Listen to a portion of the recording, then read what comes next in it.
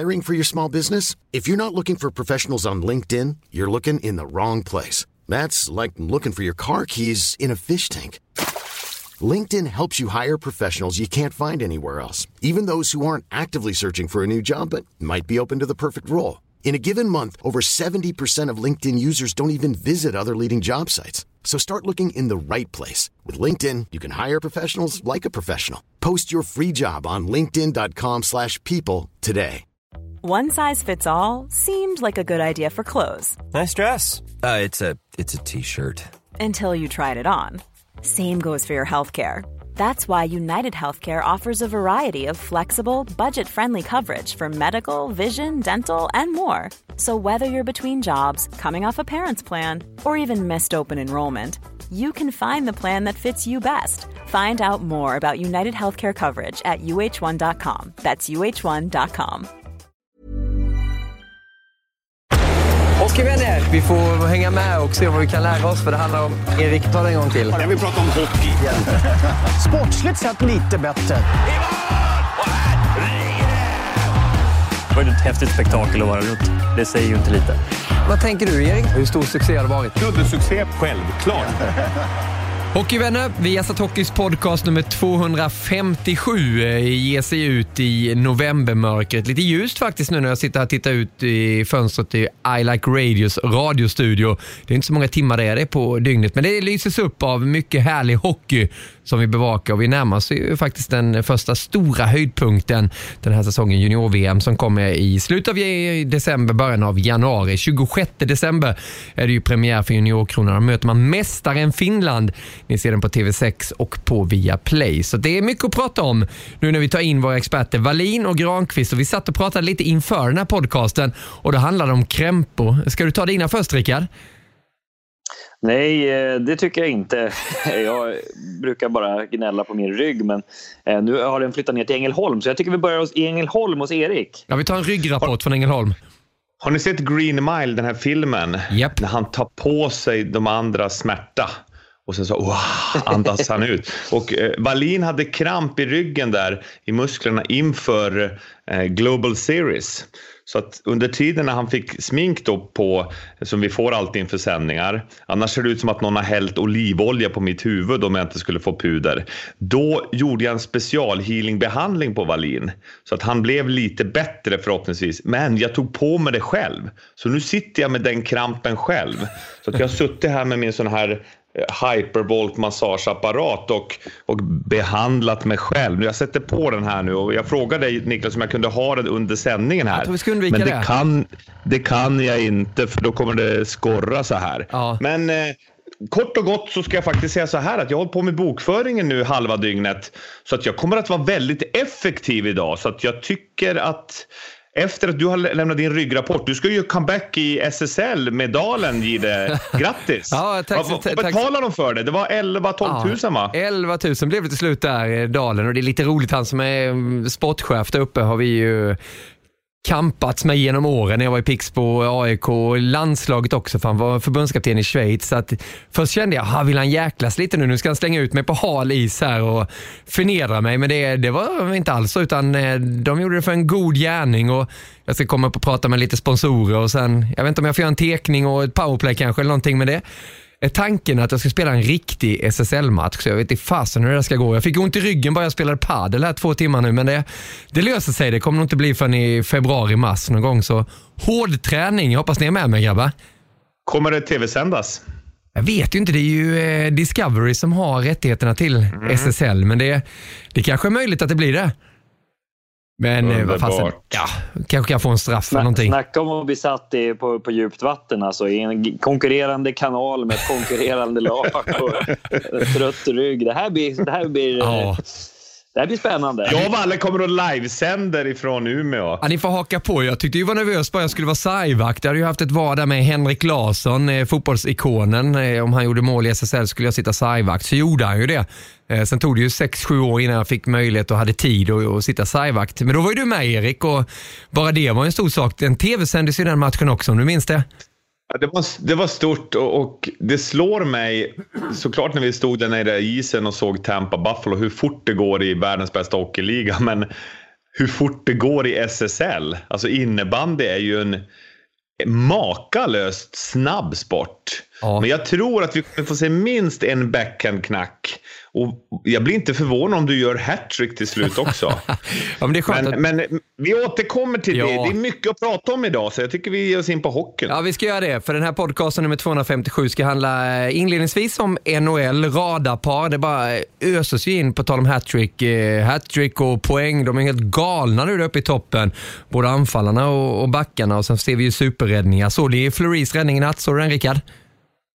Ja, det var ju en sån här, vad säger man, vintage, alltså klassisk Marc-André Fleury-räddning. Han egentligen är helt ur position men ligger som ett streck i luften. Så det där är underhållande. Det är inte perfekt målvaktsspel, kommer Erik säga, men det är fantastiskt underhållande att se. För alla som inte är på Toronto, såklart. Ja, såklart. För jag satt och tittade på, eller när vi gjorde matchen i lördag, så sa jag till Erik, det där är ju en av säsongens räddningar som Reimer gjorde. Och Erik bara, nej Niklas, det kan möjligtvis vara kvällen. Så ja, du fick rätt, Erik. Ja, jag fick lite rätt. Det var ju en viktig räddning då när han la plocken mellan sina ben. Han hade lite bakvikt, Reimer, och räddade på mållinjen.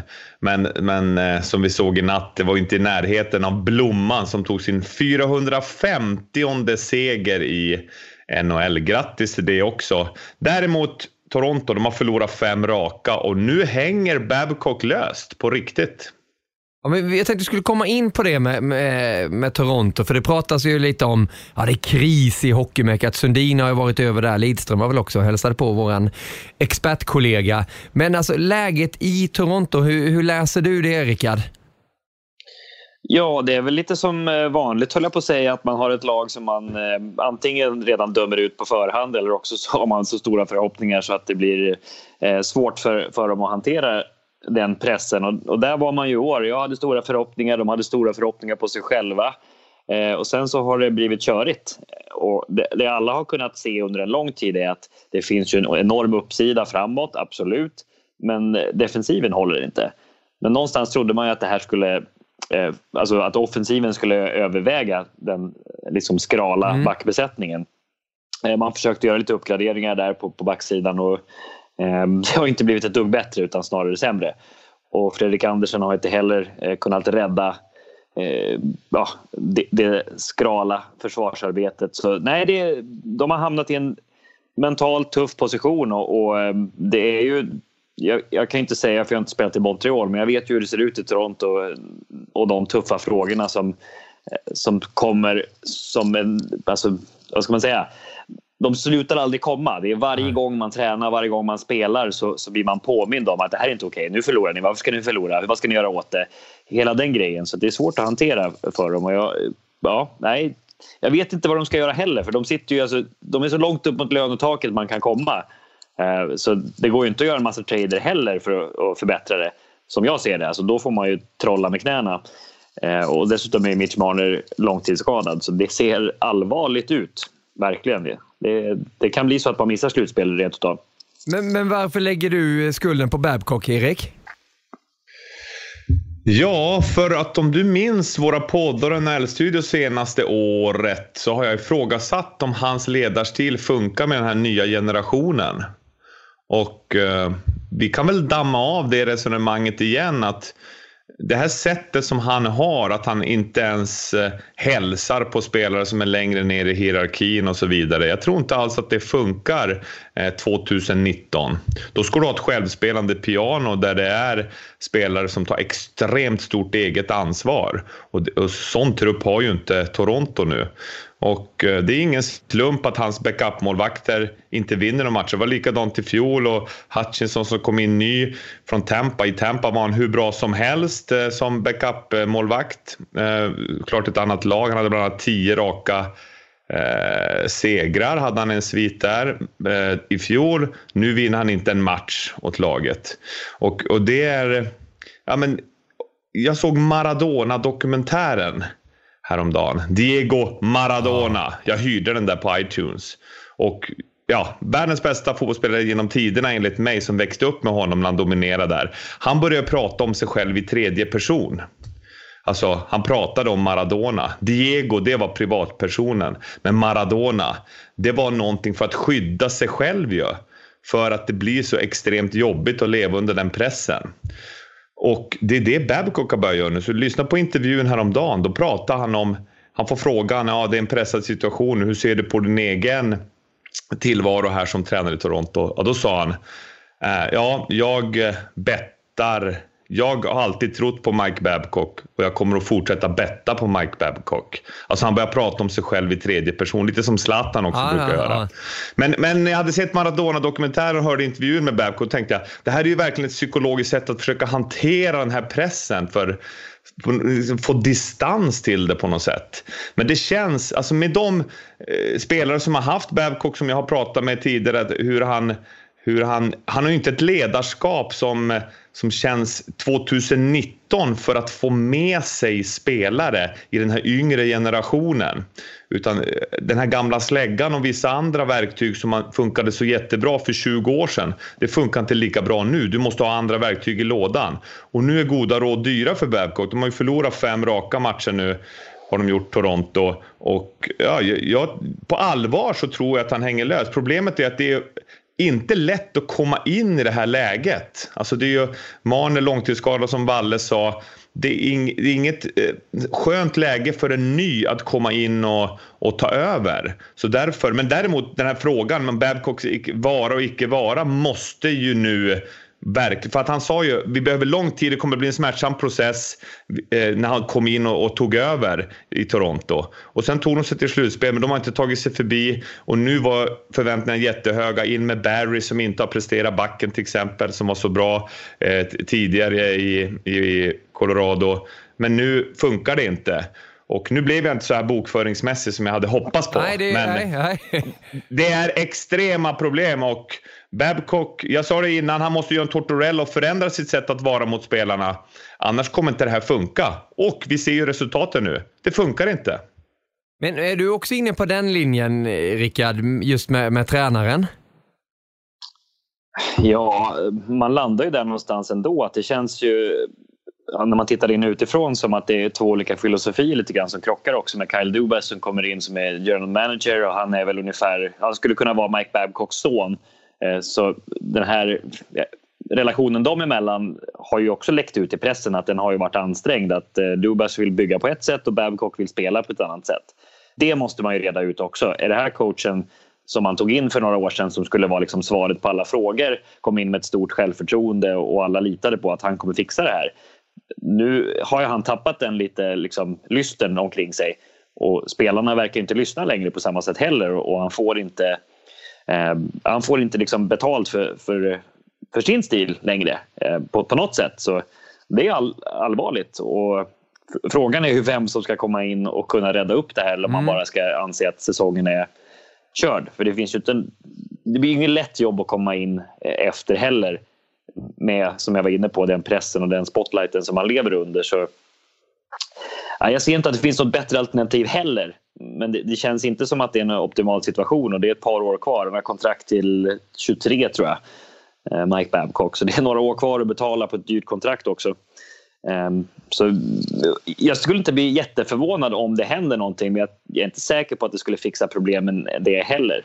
Nej, man undrar vilka är det som står där ute utan jobb som tränare nu då? Jag menar, tittar man på fotbollen så går det ju bara runt. Jag vet inte om ni har läst idag, men nu är Mourinho helt klart för Tottenham. Ska han ta Toronto? Ja, Mourinho till Toronto. Det hade ju varit någonting. Men vad har vi för stora tränarnamn som skulle kunna kliva in? Det är inte många, men de här har ju gått runt ändå. Hitchcock igen då, eller? Ja, på tal om att jobba med unga killar, eller? Ja, nej, men det är väl det som är problemet, att man vill ha något nytt och komma in med en ny ledarstil och förändra mitt under en säsong i Toronto, det tror jag är helt omöjligt att få sätta sin prägel i lugn och ro. Faktiskt. Addera en sak där, Rickard, att de byter ut de assisterande. Så att ja, det är alltid ett dåligt tecken tycker jag. Dåligt tecken, alltså det är ett liksom sista grej för att försöka rädda.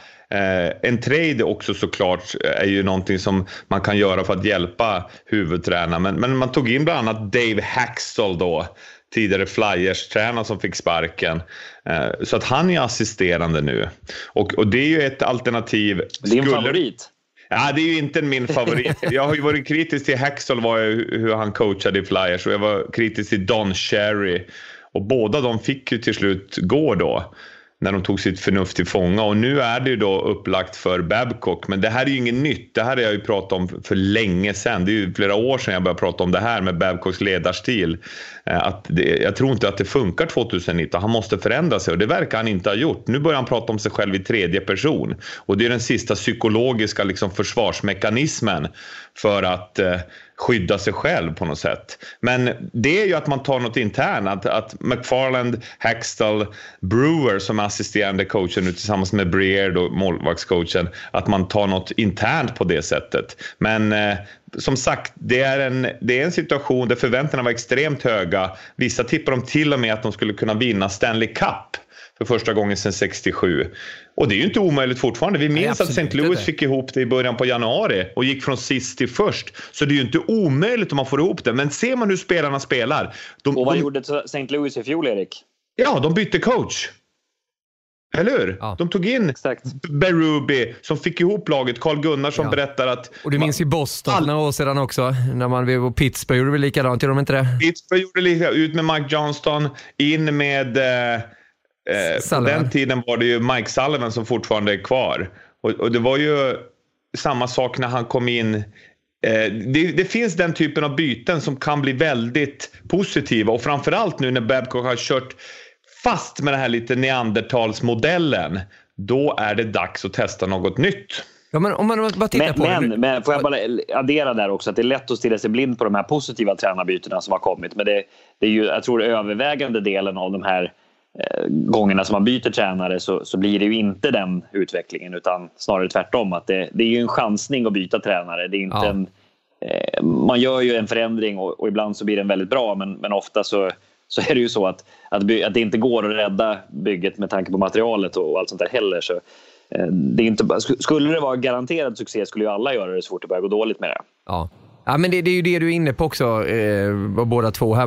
Man fastnar ju lätt vid ledningen och helt enkelt. Men just materialet, spelarna, hur mår de och hur presterar de, tycker du, Rickard? Det måste ju komma en lampa på dem också. Vad händer egentligen? Välbetalda spelare som är bra, det vet vi att de är, men de presterar ju inte just nu. Nej, och alltså, offensiven är ju inte katastrof. Det är ju inte det liksom, att det är någon som har slutat göra mål, utan det är att de inte har ett ramstarkt försvarsspel och har ett lagspel som funkar. Och då spelar det ju ingen roll hur bra spelare man har. Så lite grann så har de fastnat i det här. Jag läste någon artikel, jag tror det var på The Athletic, som är en jäkligt bra sida, där man var inne på att Toronto och några andra lag också, de har gått så mycket på den här avancerade statistiken och just att hitta skills och tro att det löser alla problem. Det gör det väl inte riktigt, utan det är ju bra att ha fina byggstenar, men man måste också kunna lägga pusselbitar, och så måste man kunna lägga ett pussel av det där. Jag tror att det kan vara lite på väg att svänga pendeln där också, att det går inte bara att leta skicklighet, utan du måste liksom se att du kan passa ihop de här bitarna och lägga pusslet. Och de spelarna som exempelvis en Nazem Kadri som fick en del skit i Toronto för sitt sätt att vara och spela, han var nog en viktig pusselbit i det lagbygget ändå, som jag tror att man saknar. Det är lätt att säga att man tar bort honom och sätter in en back. Vem kan vi offra och få in en back så funkar det här? Det har inte fallit väl ut, utan man tog Tyson Barrie som var en offensiv back. Det hade man ju liksom inte problem med offensiven, även om man kanske saknade en powerplay-back i fjol. Så nej, jag tycker att det är lite intressant det här med att det är ju uppenbarligen ett lag med väldigt, väldigt skickliga spelare och väldigt, väldigt höga toppar. Men man måste se till helheten också och få ihop så att det funkar. Mycket bra. Kadri gör ju succé i Colorado nu, liksom Andrei Burakovsky, 2 mål i natt. På tal om nyförvärv som levererar. Toronto är det lag som släpper in näst flest mål av alla. För att bekräfta det vi pratade om. 79 mål. Det är bara Detroit som har släppt in fler, 85. Och när de mötte Islanders härom veckan, eller när det var några dagar sedan kanske, då spelade ju Toronto med pucken i anfallszon sjukt mycket. Babcock var jättenöjd över att man hade pucken i anfallszon, och så lyssnar man på Barry Trotz som säger att de får ha pucken i vår anfallszon hur mycket de vill, men så länge de inte kommer in och skjuter från insidan så spelar det ingen roll. Så det är 2 helt olika filosofier. Där har man tagit spelare som passar till ett sätt som vi vill spela i Islanders, och titta på vad de har presterat. Det är ju fantastiskt när man liksom får alla att köpa in i ett system. har man bra spelare som köper in i ett system så är det systemet bättre än ett system där man bara har liksom rollspelare. Så ett system går inte att lösa utan man måste få spelarna att köpa in på det. Exakt. Och då måste man ju ha coachingverktyg så att man får dem att köpa in. Och då funkar inte den här gamla skrämselmodellen lika bra. Det gör inte det med den här nya generationen. Och det här tror jag Babcock kör fast. Islanders och trots kör inte fast. De har tagit poäng i 15 raka matcher. Det är den bästa sviten just nu. Ni kommer ihåg vändningen där också som de gjorde i den här matchen som vi sände. Det var väl mot, vilka var de mötte i den? De låg under och sen helt plötsligt så trillade puckarna in och så vann de i förlängning. Man verkligen såg på Barzell och company hur lite det är som krävs för att det ska rulla på i världens bästa hockeyliga. En liga där såklart Toronto har strålkastarljuset på sig. Förmodligen kanske tuffaste stället att spela på när det går dåligt. I paritet då med Montreal, också hockeyns mecka. Det är laget som har vunnit flest titlar i Stanley Cup genom tiderna. Ligger på slutspelsplats nu också. Men det är väldigt tyst om dem här hemma i Sverige. Varför tror du att det är så, Erik? För att det är inga svenskar. Det tror jag är en stor anledning. Alltså det är ju inga svenska profiler. Det är ju inga svenska i line-upen överhuvudtaget just nu. Och det tror jag är en stor anledning. Sen har man har ju en superstjärna i målet som är riktigt bra igen. Även om det blev förlust i natt med 5-2 mot Columbus så har ju Carey Price stundtals spelat otroligt bra i många av segermatcherna. Och sen har man ett snabbt lag. Alltså man har ju kvicka spelare, forwards som Max Domi till exempel, som spelar med en hög energi. Och de har ju fått ihop det. Tittar man på Toronto och Montreal och man jämför så ser det ut som att Montreal, de kämpar för varandra och man gör det här lilla extra för att hjälpa varandra på isen. Och det känns inte alls som att Toronto gör det. Så att det var en bra spaning av dig. Du sa lite att varför är det så tyst om dem? Men vad har du för teori, mediegeniet, Gide? Nej, men alltså, den är ju klockren den du säger att det är inga svenskar i Montreal. Men jag är ju inne lite på det att man håller ju på ett lag för tradition också. Framförallt i NHL man har vuxit upp med. Ja, men det laget vann en titel där. Då håller man lite på det. Mats Näslund. Så jag tror att det är väldigt många svenskar som, nu har inte jag någon undersökning jag kan förlita mig på, men jag tror att det är väldigt många hemma som håller på Montreal. Men jag är ju också sånt lag, det är ju inte ofta vi ser dem i NHL-studion heller för att de spelar inte riktigt de tiderna när det är de här prime-matcherna i Europa, men det är nästan som ett av de få lagen som jag skulle få anstränga mig för att räkna upp, men vem är bästa poängplockare? Vem leder poängligan i Montreal? Tatar har ju varit grymt bra. Han och Webber, backen som skjuter hårdare än hästsparkar. De två. Gallagher, energiknippet, Danault, Drouin, spelgeniet som Jonathan Lindqvist älskar. Nu har du gjort som jag tror jag, Erik, och klicka upp poängligan. Exakt, jag sitter också med den här. Ja, det var därför jag frågade, för jag klickade upp den för jag hade inte en aning. Jag vet att Tatar har presterat bra sedan han kom till Montreal, men alltså 20 poäng på 21 matcher står han på nu när jag ändå har den framför mig här, så det är inte så att jag har den i bakhuvudet. Och det är ju fina siffror, men det är ju inte så här så att det är något som de säljer biljetter på, utan de har ju på något sätt gått tillbaks till att bygga med det man har helt enkelt. Och det har väl gjort också att Montreal har fallit liksom bort lite grann från spotlighten. Montreal-publiken och de som följer Canadiens, de är liksom die hard, nästan fotbollsfans fanatiska. Men det blir inte det där att det sipprar ut just med språkgrejen också till övriga hockey-Kanada och hockeyvärlden på samma sätt som Maple Leafs. Och det har gjort att de, tror jag, kunnat bygga det här lite grann i lugn och ro. För hade Toronto ställt den här laguppställningen som Montreal gör på benen från start, då hade de blivit så kapade i media att det här är inte acceptabelt. Men vi ser ju vad som händer, det går ju att prestera ändå, och det är så himla jämnt mellan alla lagen i NHL nu, så det gäller ju att ha ett bra material, men det gäller ju att få ut någonting av materialet. Det är det som är intressant, och det är där som man bara skulle vilja ge Barry Trotz en kram för att han visar att det går. Han ser väldigt kramvänlig ut också, Barry Trotz, helt klart. Det är en av dem man verkligen skulle vilja ge en kram. Nallebjörnen där, men vad tror du om Montreals möjlighet att gå långt där, Rickard? Det beror ju på Carey Price. Jag vet inte, rätta mig om jag har fel där, Erik. Han har ju varit lite upp och ner, men när han är som bäst då är det svårt att vinna över Montreal. Sen behöver ju de bästa spelare. Drouin går ju skadad nu, han bröt till handen. Och det har de inte råd med att han är borta. De kommer vara skadekänsliga. Så att de ska gå långt, det ser jag fortfarande som att det skulle vara en lite av en utopi. Men visst, tar de sig till slutspel, ja, det är inget lag som man vill böta med om Carey Price har formen och man får ihop försvarsspelet så här bra. Vad tror du, Erik? Ja, jag tror att de kan möjligtvis gå till slutspel. De kommer vara så där, de kommer vara på gränsen. Allt kommer egentligen ner till Price till syvende och sist. När han är helt frisk och fräsch, då är det ju universums skönaste målvakt att titta på. För det ser ju så enkelt ut. Alltså det ser ju ut som att det ser ju du har gått från bästa till skönaste. Ja, precis.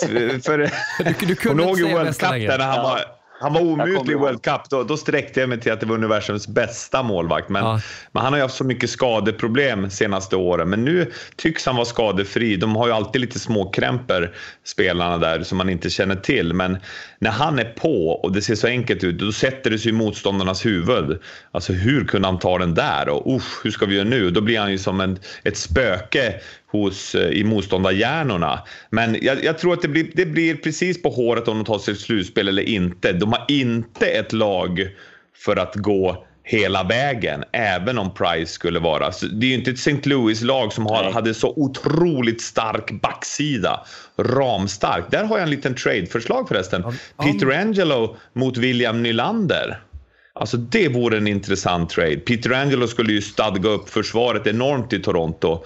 Och Nylander tror jag skulle faktiskt trivas bättre i St. Louis. Och komma till sin rätt ännu mer där. Så att, ja, det fick du ett förslag på trade i det. Hur trolig är den där? Ja, det får Valle prata om som har varit i Toronto. Ja, det där kan vi ju bara spekulera i. Men det som är problemet med den traden är att Pietrangelo blir unrestricted free agent efter säsongen. Exakt. Så då gör sig av med en signad William Nylander till en... Vad det till slut kom ner till var att det var ett ganska vettigt kontrakt som han skrev på ändå. När alla har sagt sitt. Så det finns säkert de som gnäller på William Nylander. Det gör det alltid med hans sätt att spela och allt det där. Men det är ett prisvärt kontrakt ändå. Det är ju ingen skandal. Så jag tror St. Louis skulle hoppa upp och ner av glädje om de fick till det. Och det kanske på kort sikt skulle stabilisera upp livsförsvaret. Men man behöver ju tänka långsiktigt. Skulle vi kunna signa honom och liksom ge honom ett långt fint kontrakt och bygga vidare på det? Alltså Pietrangelo i Toronto, jag tror inte det skulle vara möjligt. Nej, men det är kul att leka med de här traderna. Vi ska fortsätta göra det också. Jag vill bara nämna också det i Montreal att Christian Folin, vi har ju en blågul där han har gjort 5 matcher, så han har inte spelat majoriteten av matcherna i Canadiens. Men det finns i alla fall någonting där bakom blått och gult och, i Montreal. Så att vi har med oss den också. Men gärna lite mer trader. Har du någon sån här trade som du har funderat på, Rickard? Det här vore roligt.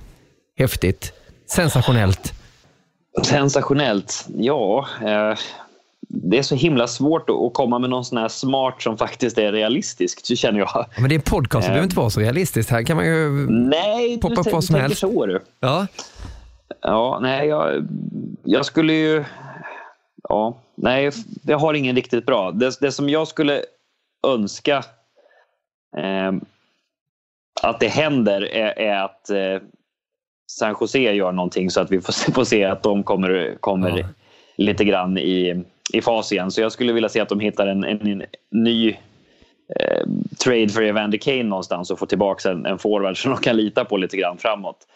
Men jag har inget riktigt bra förslag. Det skulle vara häftigt om William Karlsson och Evander Kane bytte plats. De hatar ju Evander Kane i Vegas där, så det hade varit en intressant utveckling. Wild Bill, vet du. Nej, nu, det där var en dålig förslag. Jag tar tillbaka det. Ja, du får ta precis vad du vill. Men det är ju rätt kul när man tittar på kontrakten och vad som kommer hända. Alltså, vi ska göra Washington här nu i helgen. Det är ju en höjdarmatt. Washington mot Vancouver lördag. Tidig start på den också. Det är nedsläpp 18.30 tror jag det är faktiskt på lördag. Vi kör igång 18.00 med NHL-studion. Men det är så som Beckis, hans kontrakt går ju ut efter den här säsongen. Yes. Vad kommer hända där, tror ni? För länge. Ja, och hur länge då? Med tanke på, nu börjar han komma upp över 30 år här också. Och Ovechkins kontrakt går ut nästa säsong. Det har de lite att fundera på också. Ja, Bäckström, ja, det är ju jätteintressant vad som kommer hända där, men då kommer ju det är ju en drömspelare, Niklas Bäckström. Ja. Alltså som han lever också, sen han blev pappa för några år sedan.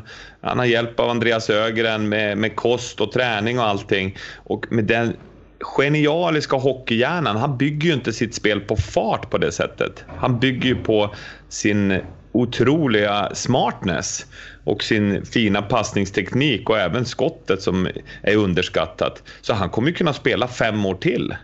Alltså han kommer att kunna vara med och bidra. Han kommer göra delvis då i powerplay att Ovechkin kommer att slå Gretzkys rekord. Det kommer sluta med det. Jag tror det alltså. Om Ovechkin stannar. Ja. Exakt. Men tänk att värva det radarparet. Ja. Bäckström och Ovechkin ihop till Seattle, men de kommer ju skydda dem i expansionsdraften. Nu är det mycket frågor här som vi får ta ner framöver. Det är klart Washington kommer vilja behålla Niklas Bäckström. Det är inget snack om det. Det är bara frågan om det här som har hänt lite i NHL, att man betalar mer för de som är i sin prime. Niklas Bäckström är inte i sin prime. Så komma överens om, jag tror säkert att han skulle vilja avsluta sin karriär i Washington också. Det är ju en väldigt lojal spelare och person. Så det blir spännande förhandlingar där. Ja. Men att de vill ha kvar honom och att Niklas vill vara kvar, det tar jag för givet. Men det blir inte till 6,7 se att han tjänar här. Ja, exakt. Det är ju det har också varit ett prisvärt kontrakt över tid. Ja. Men det är ingen synd om honom. Han skulle ju kunna vara det här med, han skulle kunna ta ett billigt kontrakt för att stanna i Washington, tror jag. Men det vill ju inte NHLPA att spelarna ska göra, utan de jobbar ju stenhårt för att alla ska ta marknadsvärde. Så men Washington ser bra ut, hörni. Det är inte så att de behöver bygga om bara för det heller, utan de ser extremt bra ut. Ja, de ser ju fantastiska ut där, och det ska bli en fröjd att se världens bästa back nu, Erik, för det är han ju, eller hur? John Carlson som spelar med is i magen. Han är ju så kylig med pucken och har hittat ett sätt där uppe på blålinjen som är perfekt, där han både kan ta tysta skott, han kan ta direktskott och kan hitta perfekta passningar till Ovechkin som står och matar sina direktbomber där från kanten i powerplay. Så han har utvecklat defensiven också, tycker jag. Så att han är ju en komplett back. Han är ju den absolut hetaste Norris-kandidaten att vinna bästa back. Och Washington alltså, de har tagit poäng i 15 av de 16 senaste. Holtby i målet, Holtbeast, vars kontrakt också går ut. Det blir också väldigt intressant. För det finns ju klubbar, bland annat San Jose då, som Valle pratade om, som behöver en målvakt, eller hur? Och det vore ju intressant att se Holtby i Sharks. Men vi behöver inte gå in i det rabbit-hålet nu. Däremot att konstatera att Washington, som är tillsammans med Islanders det hetaste laget i ligan, formstarkaste, ska ta sig an Vancouver då, som du säger, med start 18:00 på lördag. Vancouver som bara har vunnit 1 av de 8 senaste. Så att det är ett lag som verkligen är beroende av att börja hitta rätt och ta några vinster igen. Elias Pettersson poänglös. Återigen, han är ju uppe där 13 i poängligan just nu, men han behöver börja göra poäng igen. Ja, vi ska prata om det på lördag, och framförallt då så är det ju, som du sa, Washington kanske hela ligans bästa lag och har verkligen så möjlighet att gå för det igen. Gjorde ju ingen dålig säsong i fjol heller när man var regerande mästare då, men åkte ut i första omgången. Det var väl Carolina som skickade ut dem, var det inte 4-3 matcher där? Om inte... Ja, 7:e matchen. Något sånt då. Ett lag som många pratar om skulle kunna gå hela vägen, men har det otroligt tungt just nu, det är Nashville. Hur förvånar du över det, Rickard? Inte jätte egentligen. Jag tycker att de har på något sätt missat lite sin chans där när fönstret var öppet, som man så fint säger att det heter, med den fantastiska 4 som de hade med backspelet där. Nu flyttar man ju på P.K. Subban i somras, så det var väl kanske dags att göra det. Matt Duchene har kommit in, och Matt Duchene har inte haft förmågan att lyfta sina lag, även om han har presterat bra vart han har kommit i sin karriär. Och nej, det är samma sak där, att de har ju fina byggstenar. Filip Forsberg väntar man ju fortfarande på ska bli super Filip Forsberg och vara topp 10 i poängligan, för den potentialen har han, men han har inte lyckats, delvis beroende på skador också de sista åren. Men jag tycker det är något som saknas där helt plötsligt. Jag vet inte. Det har inte blivit vad man trodde för 3 år sedan, utan snarare tvärtom, att man känns lite frustrerad när man tittar på dem på något sätt. Att det finns ju så mycket i laget, men helheten är faktiskt inte där. Ja, exakt. Och tror du att de bör känna sig lite stressade också? Det är klart att det finns flera år, men det är ju så att men nu har ni de här åren på er. Så är ju känslan i NHL lite innan man kommer få jobba uppförsbacke igen. Men nu är Nashville, ska vara i sin prime, men står i den här uppförsbacken ändå. Och vi som var i Nashville vet ju att det är en del uppförsbackar där, Erik. Ja, det är en underbar stad. De har förlorat 5 raka matcher nu. Bara tagit 1 seger på de 8 senaste. Och det Rickard är inne på, om vi tar en sängliknelse. Det är som att ibland drar de upp täcket högt upp. Och då blir ju fötterna, då bör man frysa om fötterna om man inte har raggsocker på som jag har. Så mitt tips är raggsocker, för att de får inte ihop det, offensiven och defensiven. Vissa matcher, men då funkar offensiven och då gör de mål framåt, men då läcker det bakåt. Eller så är det tvärtom. Det är som att de får inte riktigt ordning på täcket, och det är där raggsockerna kommer in. Och vi säger också att Laviolette, tränaren där som har varit i flera år, som vi träffade när vi gjorde VM-krönikan, Niklas, det kanske börjar bli dags för en förändring där också, känner jag. Oj. Man skulle kunna göra en trade rätt av. Att Babcock mot Laviolette. Ja, att man gör en sån trade. Kan man trada coacher mot varandra? Har det hänt? Ja, jag tycker att det är dags nu. Nu är det dags. Att man gör det, en sån rak trade bara. Och hoppas att det miljöombytet kan få fart på bägge lagen. Men skulle Babcocks stil funka i Nashville, Erik? Va? Skulle Babcocks stil fungera i Nashville? På kort sikt. Ja. På kort sikt kan det komma in med en fast hand och säga be ready from start. Be ready from puck drop. Lidström brukar ju berätta att det var ju hans mantra, att man skulle vara redo från start. Toronto är ju sällan det ändå.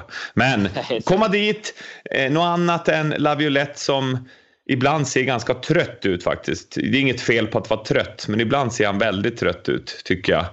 Och det kan hända att han behöver också en nytändning, och Toronto vore ju verkligen en blåslampa där, pang. Och sen så då Babcock får testa släggan lite grann där i Nashville. Och de hade ju en slägga utanför ishallen där de bonkade in någon trumma. Ja. Så den släggan kan han ju ta med sig in i Bridgestone Center. Få fart, Bridgestone Arena. Få fart på hela laget. Och kanske att de vinner sin första Stanley Cup. Där har du traden i det. Tack för idag. Ja, det är bra. Men du får vänta lite med bokföring, för vi är definitivt inte klara. Jag känner att det har varit lite negativa i frågeställningarna nu. Kommit in på Toronto, spelare som ska tradas, Nashville som går dåligt. Okej, lite positivt om Washington. Men nu snackar vi poängligan här. För oj vad poäng de gör, poängkungarna i ligan. Vi har 44 poäng i detta nu på Draisaitl, 43 på McDavid om inte jag har räknat helt fel. Adderar vi ihop det så blir det alltså 87 poäng tillsammans. Vad är det som händer med poänggörarna, Rickard? Ja, de galna. Krossar ligan. Det är häftigt att se, såklart. Det trodde man ju inte, att det skulle gå åt det här hållet, att det var några som kunde vara så överlägsna individuellt. Apropå det här med byggstenar och allting, så har ju det varit Oilers problem, att de inte riktigt har fått ihop helheten. Och man har försökt att separera Draisaitl och McDavid vid ganska många tillfällen för att sprida ut det. Men nu har man bestämt sig, kör. Och som de kör, om det är hållbart eller inte, jag vet det 17. Men det är fantastiskt underhållande, och som de gör målen så vet jag inte hur motståndarna ska få stopp på den här dynamiska duon som de är tillsammans. Alltså de drar på sig så mycket uppmärksamhet, vem som än har pucken, så att den andra blir öppen på ett sätt som de inte borde vara öppna med så fantastiskt skickliga spelare. Så det är superkul att se, och jättespännande att se vart de landar framförallt. För vi pratade om det häromdagen och inför, att vart ska det stoppa liksom? Ja. Vad är realistiskt att tro att man kan gå? Nu var ju Kucherov uppe på nästan 130 poäng i fjol. Kan man gå över det? Det såg vi ju inte framför oss bara för något år sedan, när det var liksom någon som kravlade sig över 100 poängsgränsen för att vinna poängligan.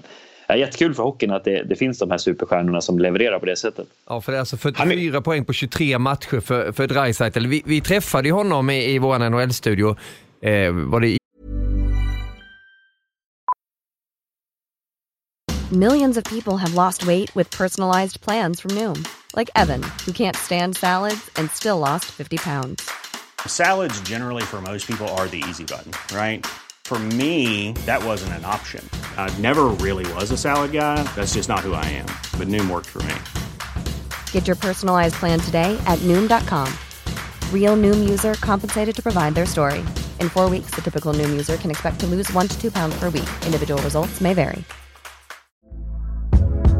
Hey there, it's Michelle Norris. I'm host of a podcast called Your Mama's Kitchen. When I travel, I'm usually looking for a way to find a taste of home when I'm not at home. And one of the things I love to do when I am at home is entertain. And Airbnb allows me to do that. When I was in California recently, I rented a house that had a great kitchen. And when we were sitting around the table, we were all thinking, we're in someone else's house. Someone could be in all of our homes as well. If you have a home, but you're not always at home, you have an Airbnb. Your home might be worth more than you think. Find out how much at airbnb.com/host. I fjol tror jag det var, Erik. Men du, att han skulle vara så här bra. Hade du det på känn? Alltså så här så att han nästan snittar 2 poäng per match. Dave Tippett, ny coach Edmonton, väljer att göra som Rickard säger.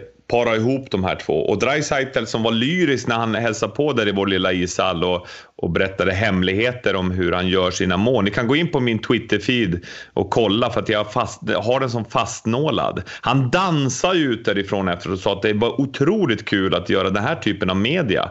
Minns du det? Ja, absolut. Jag minns alltså avslut framförallt. Avsluten, det var pang, pang, pang. Det bara small där där han ville skjuta Beer Bottle Height men det går inte in på det, utan vi går in på att Tippet väljer att spela de två ihop, och han sa ju Draisaitl där till oss att han älskar att spela med McDavid, för McDavid, motståndarna dras som flugor till en sockerbit. Så bara att han gör sig öppen, ofta på den sovande sidan som man säger, alltså på backdoor eller på den bortre sidan, så kommer McDavid hitta honom förr eller senare. Och det är det de praktiserar. Och sen, jag vill lägga till en grej med de två, att de är ju så enormt skickliga i alla typer av farter, men de tävlar också väldigt hårt. Alltså de tävlar om lösa puckar och skapar mycket lägen också tack vare det, att i andra lägen så vinner de den 50-50 duellen och sen blir det mål efteråt. Han är alltså på väg mot 157 poäng. 1,91 poäng i snitt per match. Och han har en total istid på nästan 23 minuter per match. McDavid drygt 22 minuter. Och här tycker jag Tippet är helt rätt. Till skillnad från Babcock som kan spela Matthews 17 minuter vissa matcher. Hallå!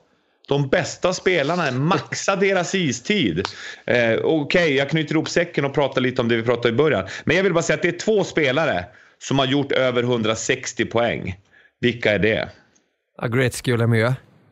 Exakt. Det är de 2 som har gjort det. 13 gånger har de gjort det.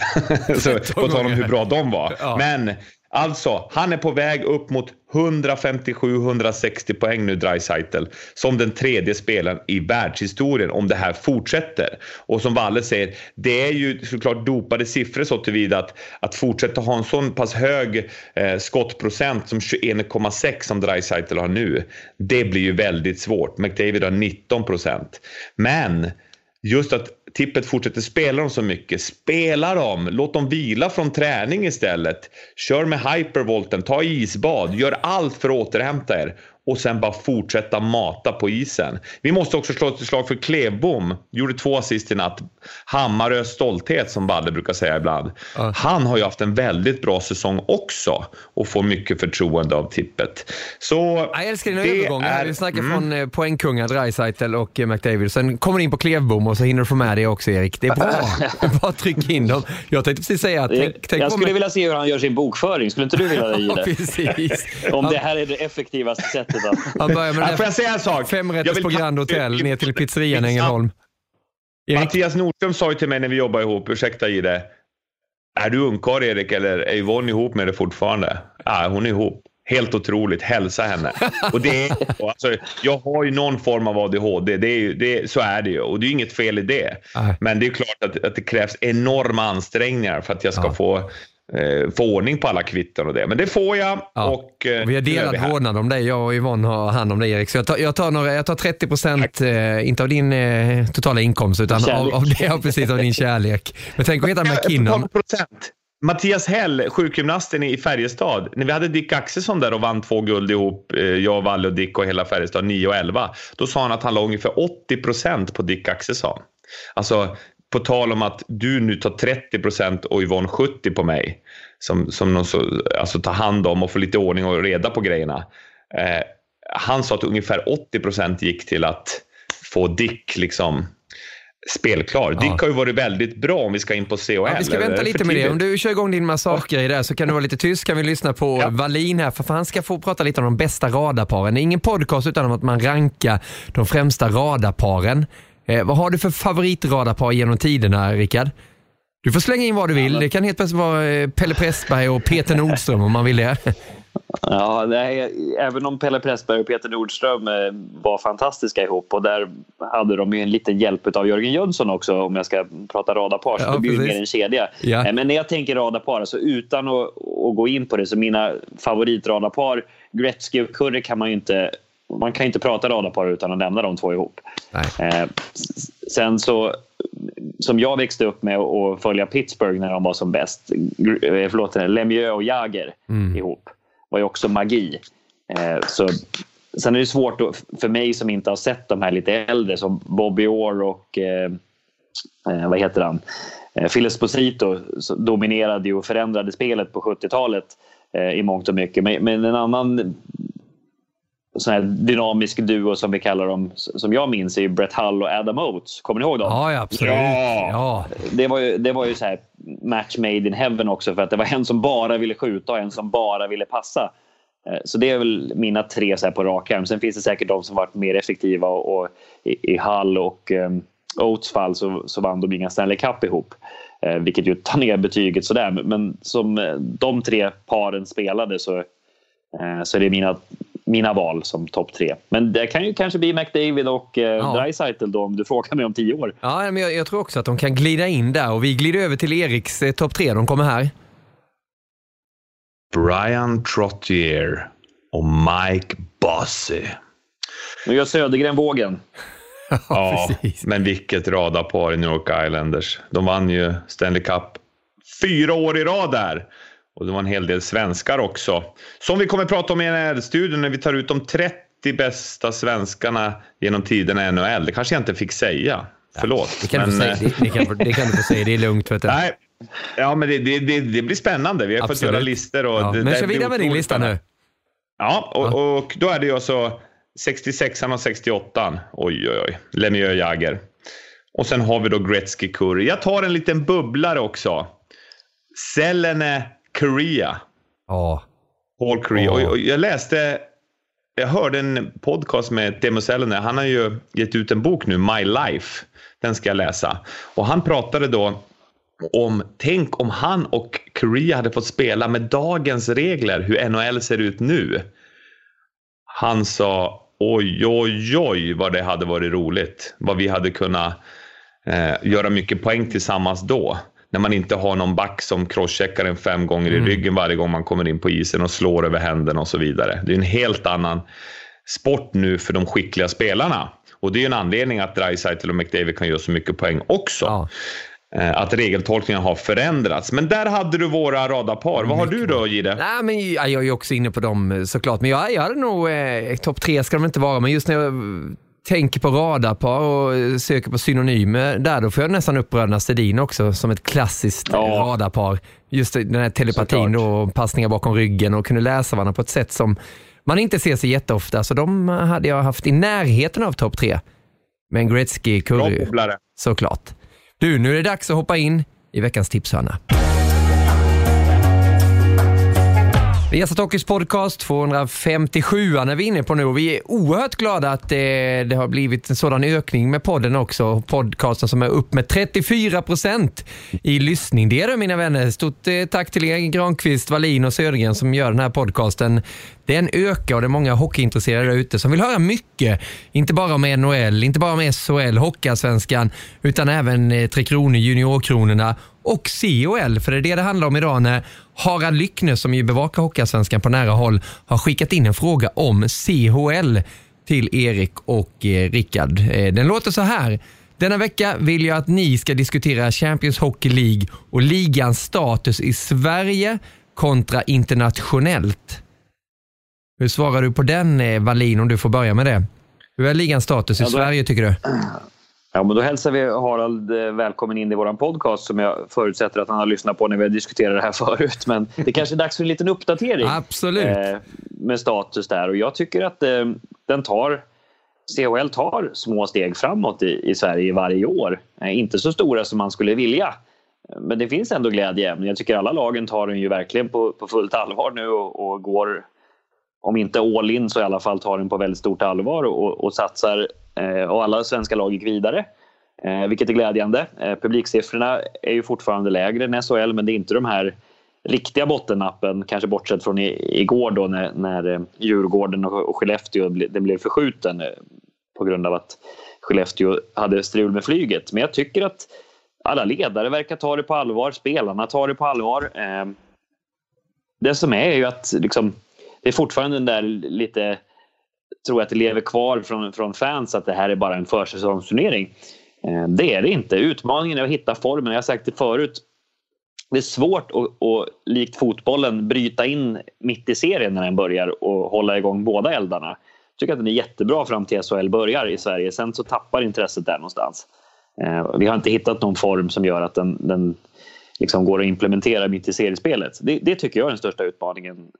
Och internationellt så, vad jag förstår ute i Europa, så är det bra drag kring matcherna. Det var bra att ett svenskt lag inte vann var det i fjol, va? Så att det hela tiden är ett svenskt lag som vinner, utan i fjol vann ju Frölunda. Förlåt, nu snurrar jag in mig här. men i alla fall Finlands seger, precis.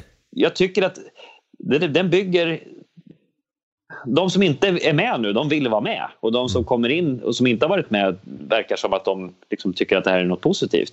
Och jag tror att det som skulle kunna göra att den här lyfter till någonting som alla vill ha, det är ju att försöka få med KHL.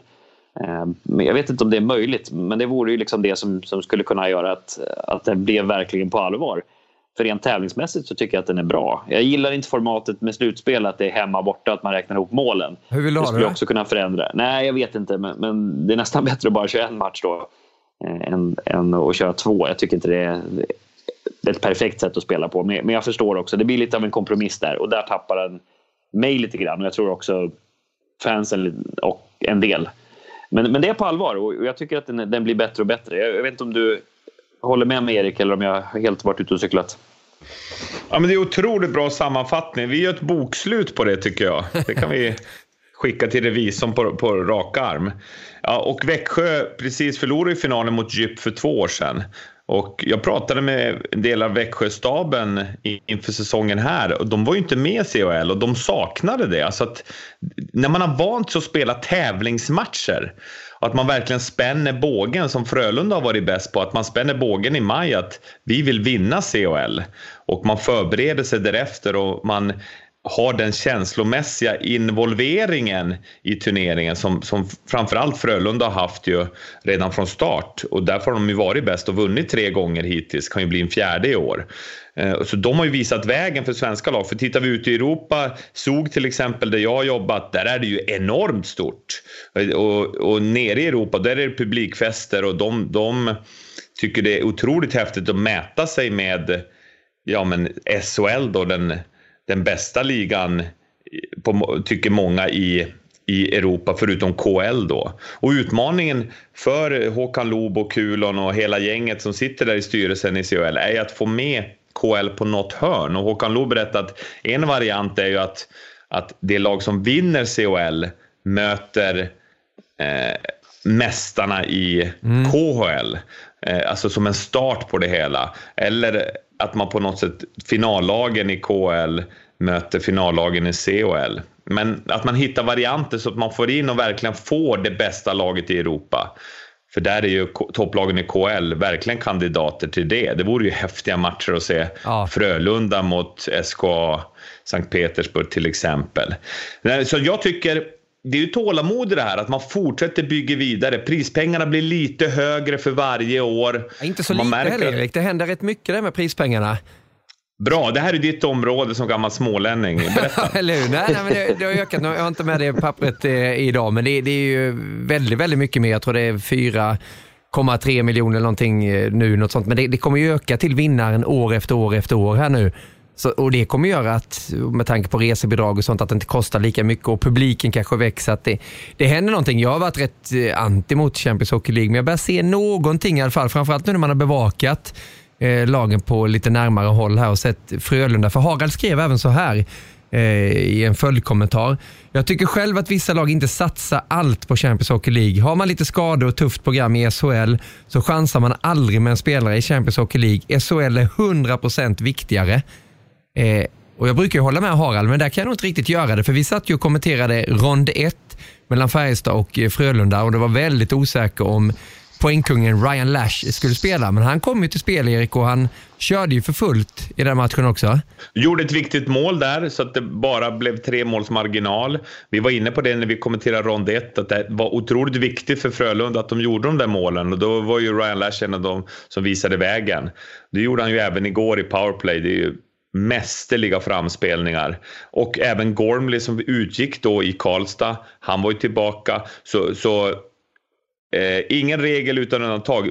Frölunda visar ju verkligen att de satsar maximalt på det. Jag pratade med Roger Rönnberg inför rond 1 och där är det ju, det är tydligt, de ska vinna CHL och de vill vinna SHL. De vill inte jaga, de vill inte försvara någonting. Det gillar jag också, Rogers mindset. Utan det är ju nya troféer att vinna.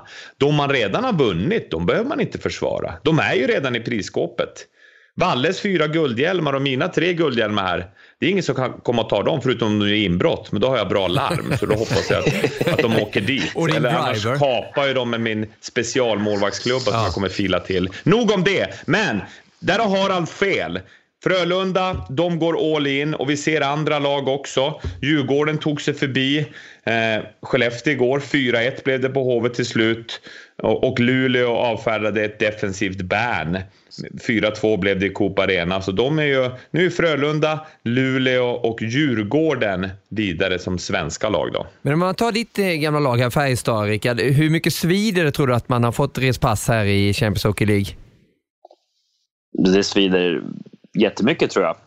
Både på sättet som det skedde på, och att man har uttalat också gjort en satsning på att man ska ta sig långt i CHL, och att man fick Frölunda, det var ju en tuff lottning så, men just att man hade en så pass bra inledning på den första matchen och sen tappade det är bara att lära sig utav, och det är klart att det svider, och bara för att man förlorar tycker inte jag att man ska skaka på sig och säga att men det där är en skitturnering, det är inget att ha, det är bra att vi åker ur, som jag har läst några kommentarer här och där.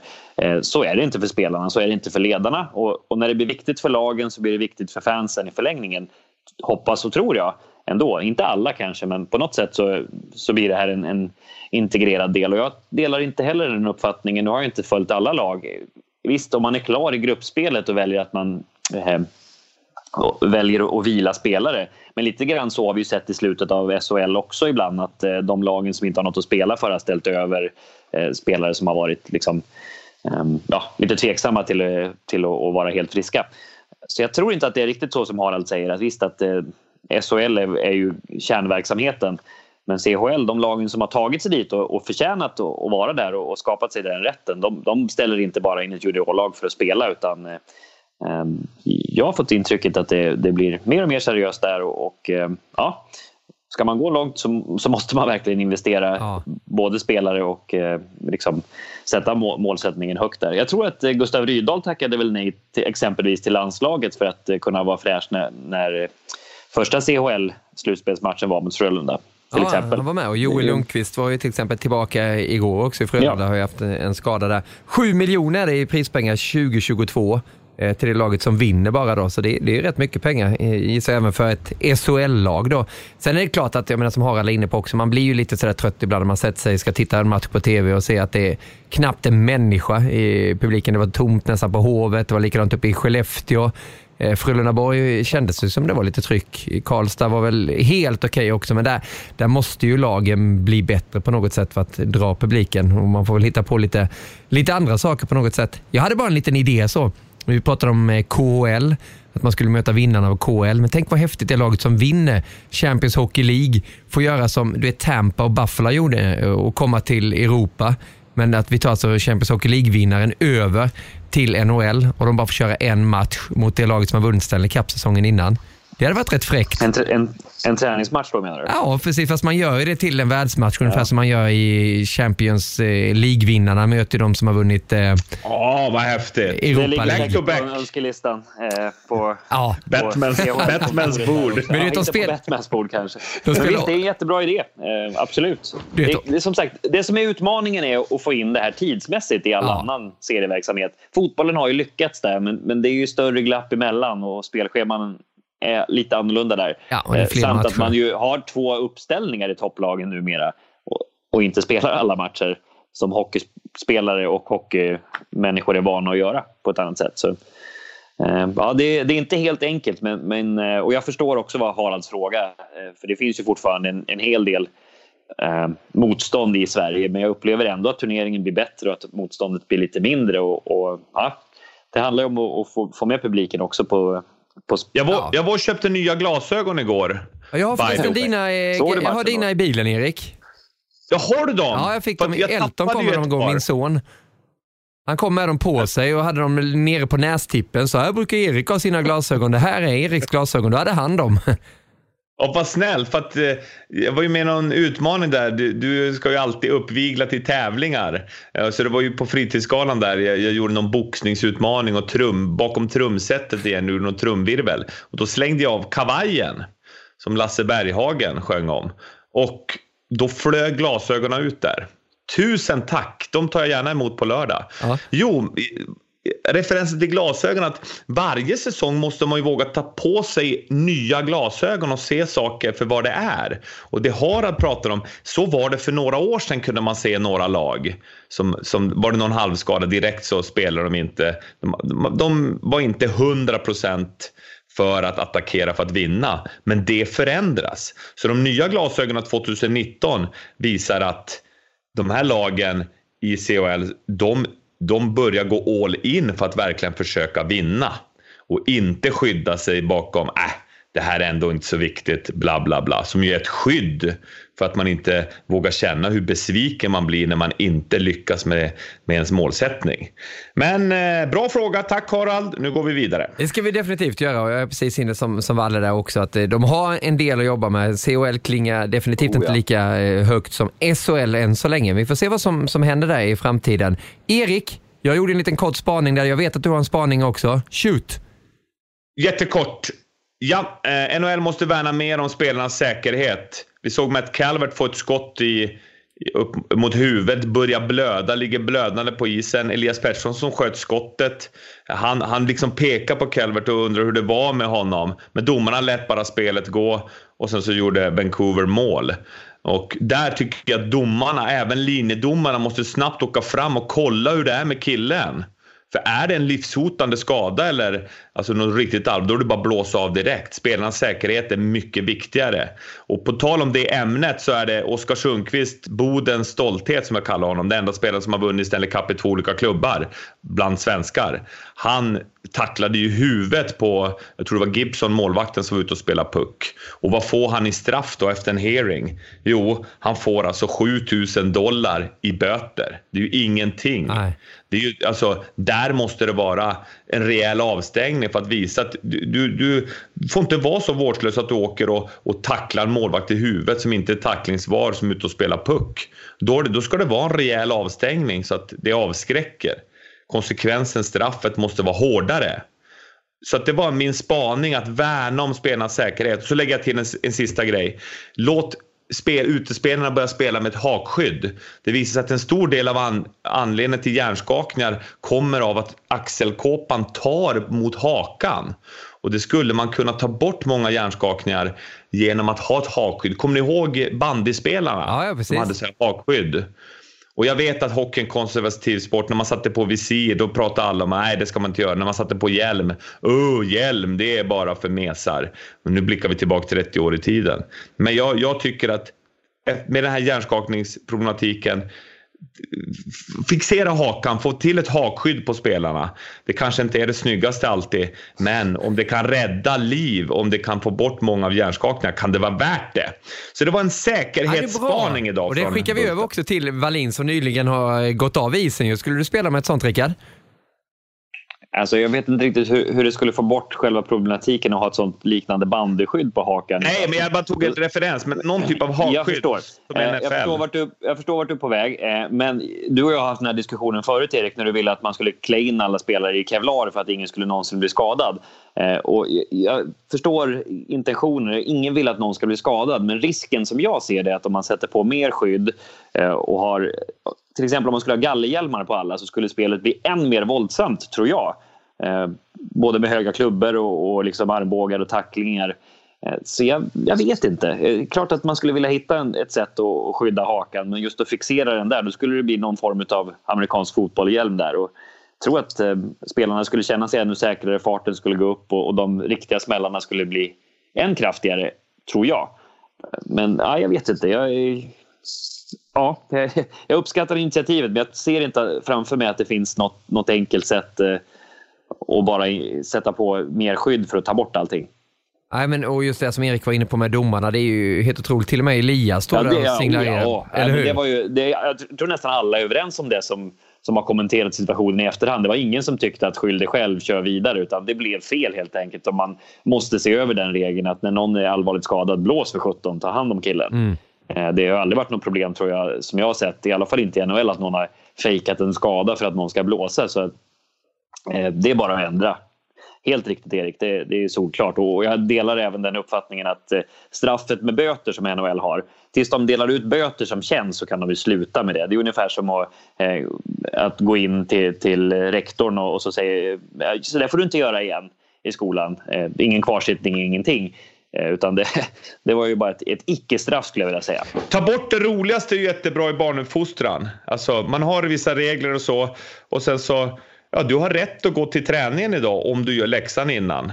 Och gör det vi har kommit överens om. Annars har du inte rätt att gå till träningen.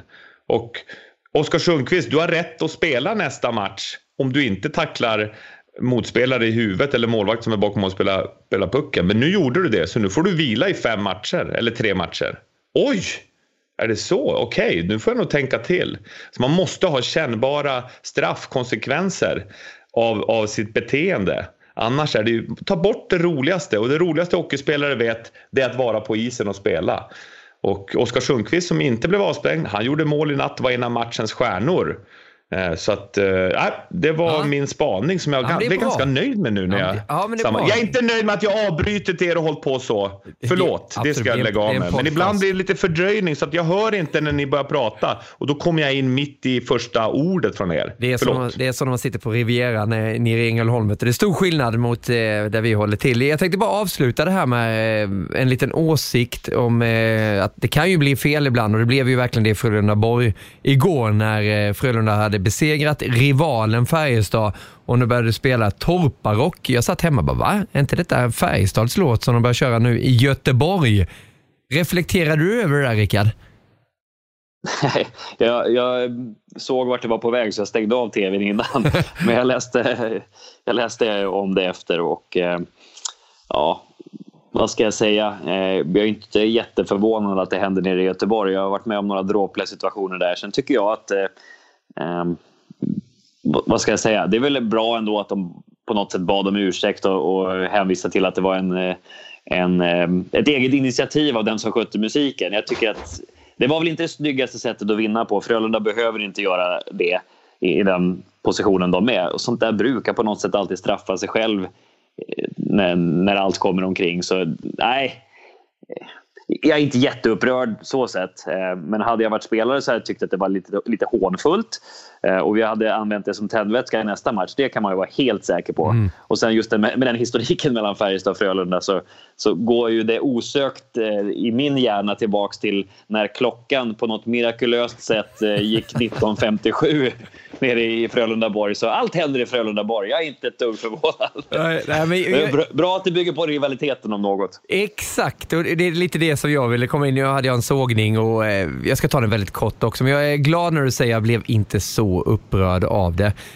Jag blev också så att jag hajade till när det kom där. Men samtidigt så är ju det här det perfekta elementet för att bygga rivaliteten ännu mer. Sälja fler biljetter till nästa match för tidningar, för tv, för radio. Att ha något att slänga in i elden, i brasan ännu mer för att pigga upp en match i serielunken i november, december. Jag tycker att vi måste sluta att göra små saker super stora. Frölunda gick ut och bad om ursäkt till den här saken. Det kan vara någon annan grej med två spelare som börjar dividera lite med varandra, så kastar man lite paj på varandra och så blossas det upp och så tycker folk att men den där killen är dum i huvudet, vad håller han på med? Så håller man på Twitter och håller på Instagram och på andra sociala medier. It's part of the game. Det måste finnas där lite för att vi ska få lite flärd i våran grundserie också. I slutspel får man ju det automatiskt. Men är ni med vad jag tänker, hur jag menar där? Gör inte alla små saker till jättestora. Frölunda bara med ursäkt, gå vidare, fine. De kommer få igen senare på ett annat sätt. Vad tycker du, Erik? Nej, men det är absolut så. Jag tycker ni två sammanfattar det väldigt bra. Och det är det som är... Alltså när man är inne i elitidrott, eller framförallt när man är inne och är 100% känslomässigt involverad för att vinna eller förlora, då gör man det. Vissa gör det med mera stil och vissa gör det inte. Och som man säger, är det någon som gör något lite hånfullt eller någon som säger något i tidningen till exempel, var man ju med om att någon sa något hånfullt om målvakten när jag tränade eller någonting. Jaha, bra, då klippte jag ut det. Och sen såg jag till att scouta motståndarna så inåt helvete, ursäkta uttrycket, hårt. Så att det gick inte att förlora. Jag kollar på alla mål motståndarmålvakterna släppt in de senaste 5 åren. Det här ska vi bara vinna. Och sen så är man så på och så vinner man och sen så gläds man enormt och så hånar man inte tillbaka. Ignore and outperform. Ja, det är ett bra uttryck. Och sen är det ju...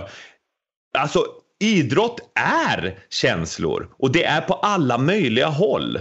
Och blir man irriterad på det där, vad perfekt, använd det. Se till då, Färjestad, att ni är bättre nästa gång. Se till att alla spelare, ingen åker och flöjtar lite grann. Se till att vara grymt bra. Sen är det ju en rolig touch, tycker jag, Valle, som har varit med om att människor har fått feeling där och tryckt på knappar när det var 3 sekunder kvar när Micke Johansson gjorde mål. Det var 2010 slutspelet och det gjorde ju att match 7 i den serien, den slutspelserien var ju grym.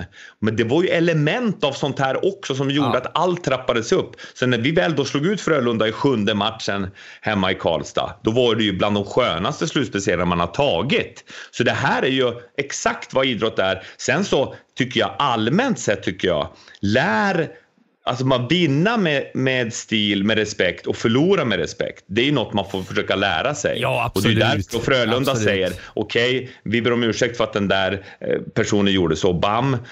Så det är också ett sätt att lära att vi tar det nu en sista grej. Ursäkta, jag blir långrandig igen. Fan också, jag håller på att bli långrandig. Fast jag säger att jag inte ska vara det, så blir det. Men att håna motståndare gillar jag ju absolut inte. Det är ju inte med i min arsenal av hur man vinner. Jag gillar ju inte det, att åka förbi båset och håna som någon Brynäs-spelare gjorde i finalen mot HV till exempel.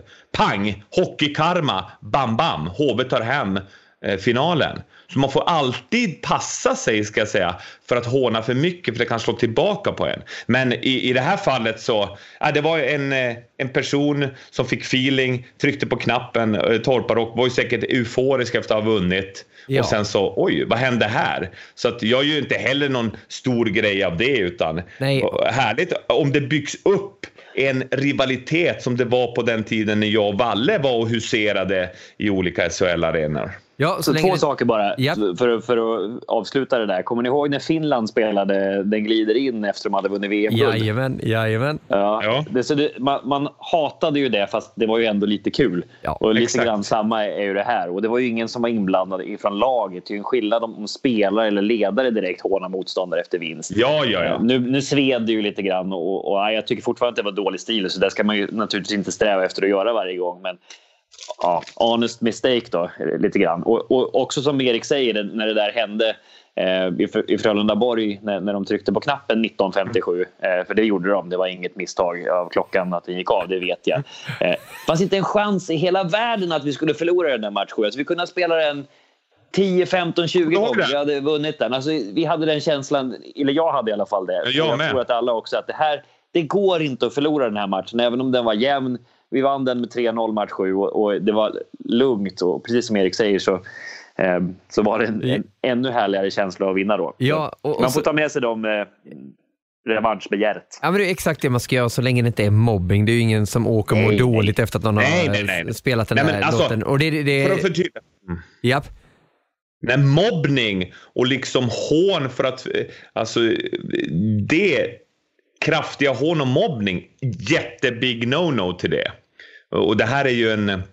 Det här är ju en annan sak. Det vill bara klargöra det. Exakt. Så att inte det blir otydligt. Allt verkar kunna bli otydligt nu för tiden. Så men, det är därför... men jag kan uppskatta sådana där grejer. Bara. Jag var i Vallentuna sporthall en fredagkväll, och Vallentuna i division 2 i innebandy. Det är ganska långt ner. Jag skulle möta, jag tror det var faktiskt Hammarby, som hade tagit fotbollsplanen där ute och stod och värmde upp och jonglerade.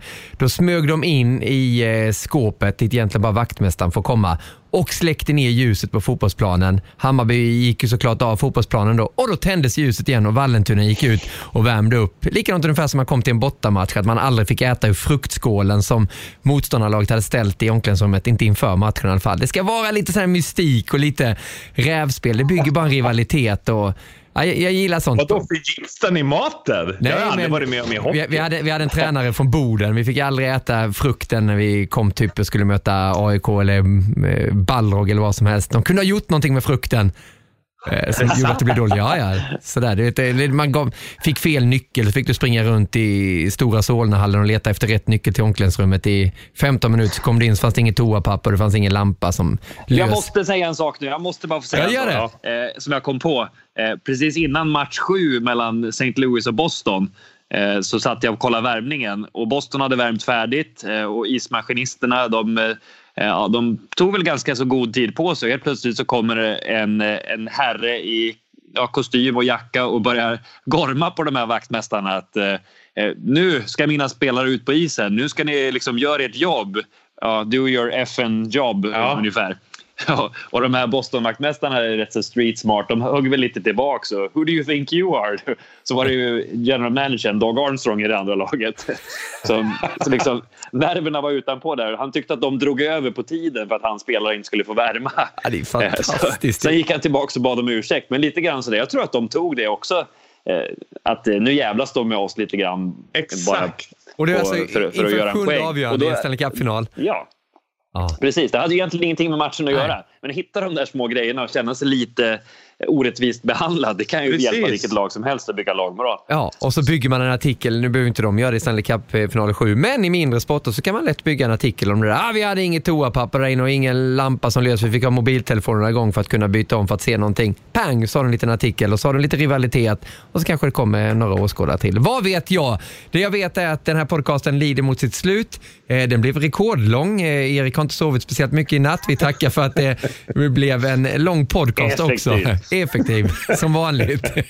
Underbart, det var trevligt. Hoppas ni är nöjda också med att få lyssna mycket kring NHL. Och det blev mycket kring COL. Och så lite tips då kring SHL och Hockeyallsvenskan. Ska vi ta tränarbyte nästa gång? Det gör vi. Vi håller på den pucken tror jag. För att det börjar bli dags för mig här. Jag ska gå ner och göra en liten hemlig inspelning inför junior-VM. Kan inte säga så mycket mer. Men med en kille som har ett bra löd i bössan kan jag säga. Sen säger vi inte hälsa mer. Så mycket. Ja, det ska jag göra. Och jag skickar tack till dig Erik och ett jättetack till dig också Rickard. Tack själv och lycka till då. Och så ses vi alla och hoppas ni hänger på oss också på NHL-studion på lördag via Hockey och via Play Washington, Vancouver lördag 18.00. Då kör vi igång och tack för att ni lyssnar på den här podcasten. Finns på I Like Radio och på andra ställen där podcastar finns. På återhörande och tack till Harald också. Hej! Andas och njut.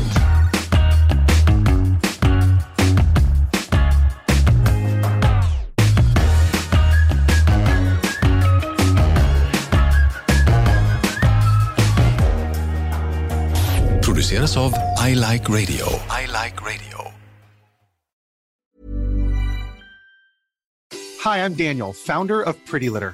Cats and cat owners deserve better than any old-fashioned litter. That's why I teamed up with scientists and veterinarians to create Pretty Litter. Its innovative crystal formula has superior odor control and weighs up to 80% less than clay litter. Pretty Litter even monitors health by changing colors to help detect early signs of potential illness. It's the world's smartest kitty litter. Go to prettylitter.com and use code ACAST for 20% off your first order and a free cat toy. Terms and conditions apply. See site for details. Planning for your next trip? Elevate your travel style with Quince. Quince has all the jet-setting essentials you'll want for your next getaway, like European linen, premium luggage options, buttery soft Italian leather bags, and so much more. And is all priced at 50 to 80% less than similar brands. Plus, Quince only works with factories that use safe and ethical manufacturing practices. Pack your bags with high-quality essentials you'll be wearing for vacations to come with Quince. Go to quince.com/pack for free shipping and 365-day returns.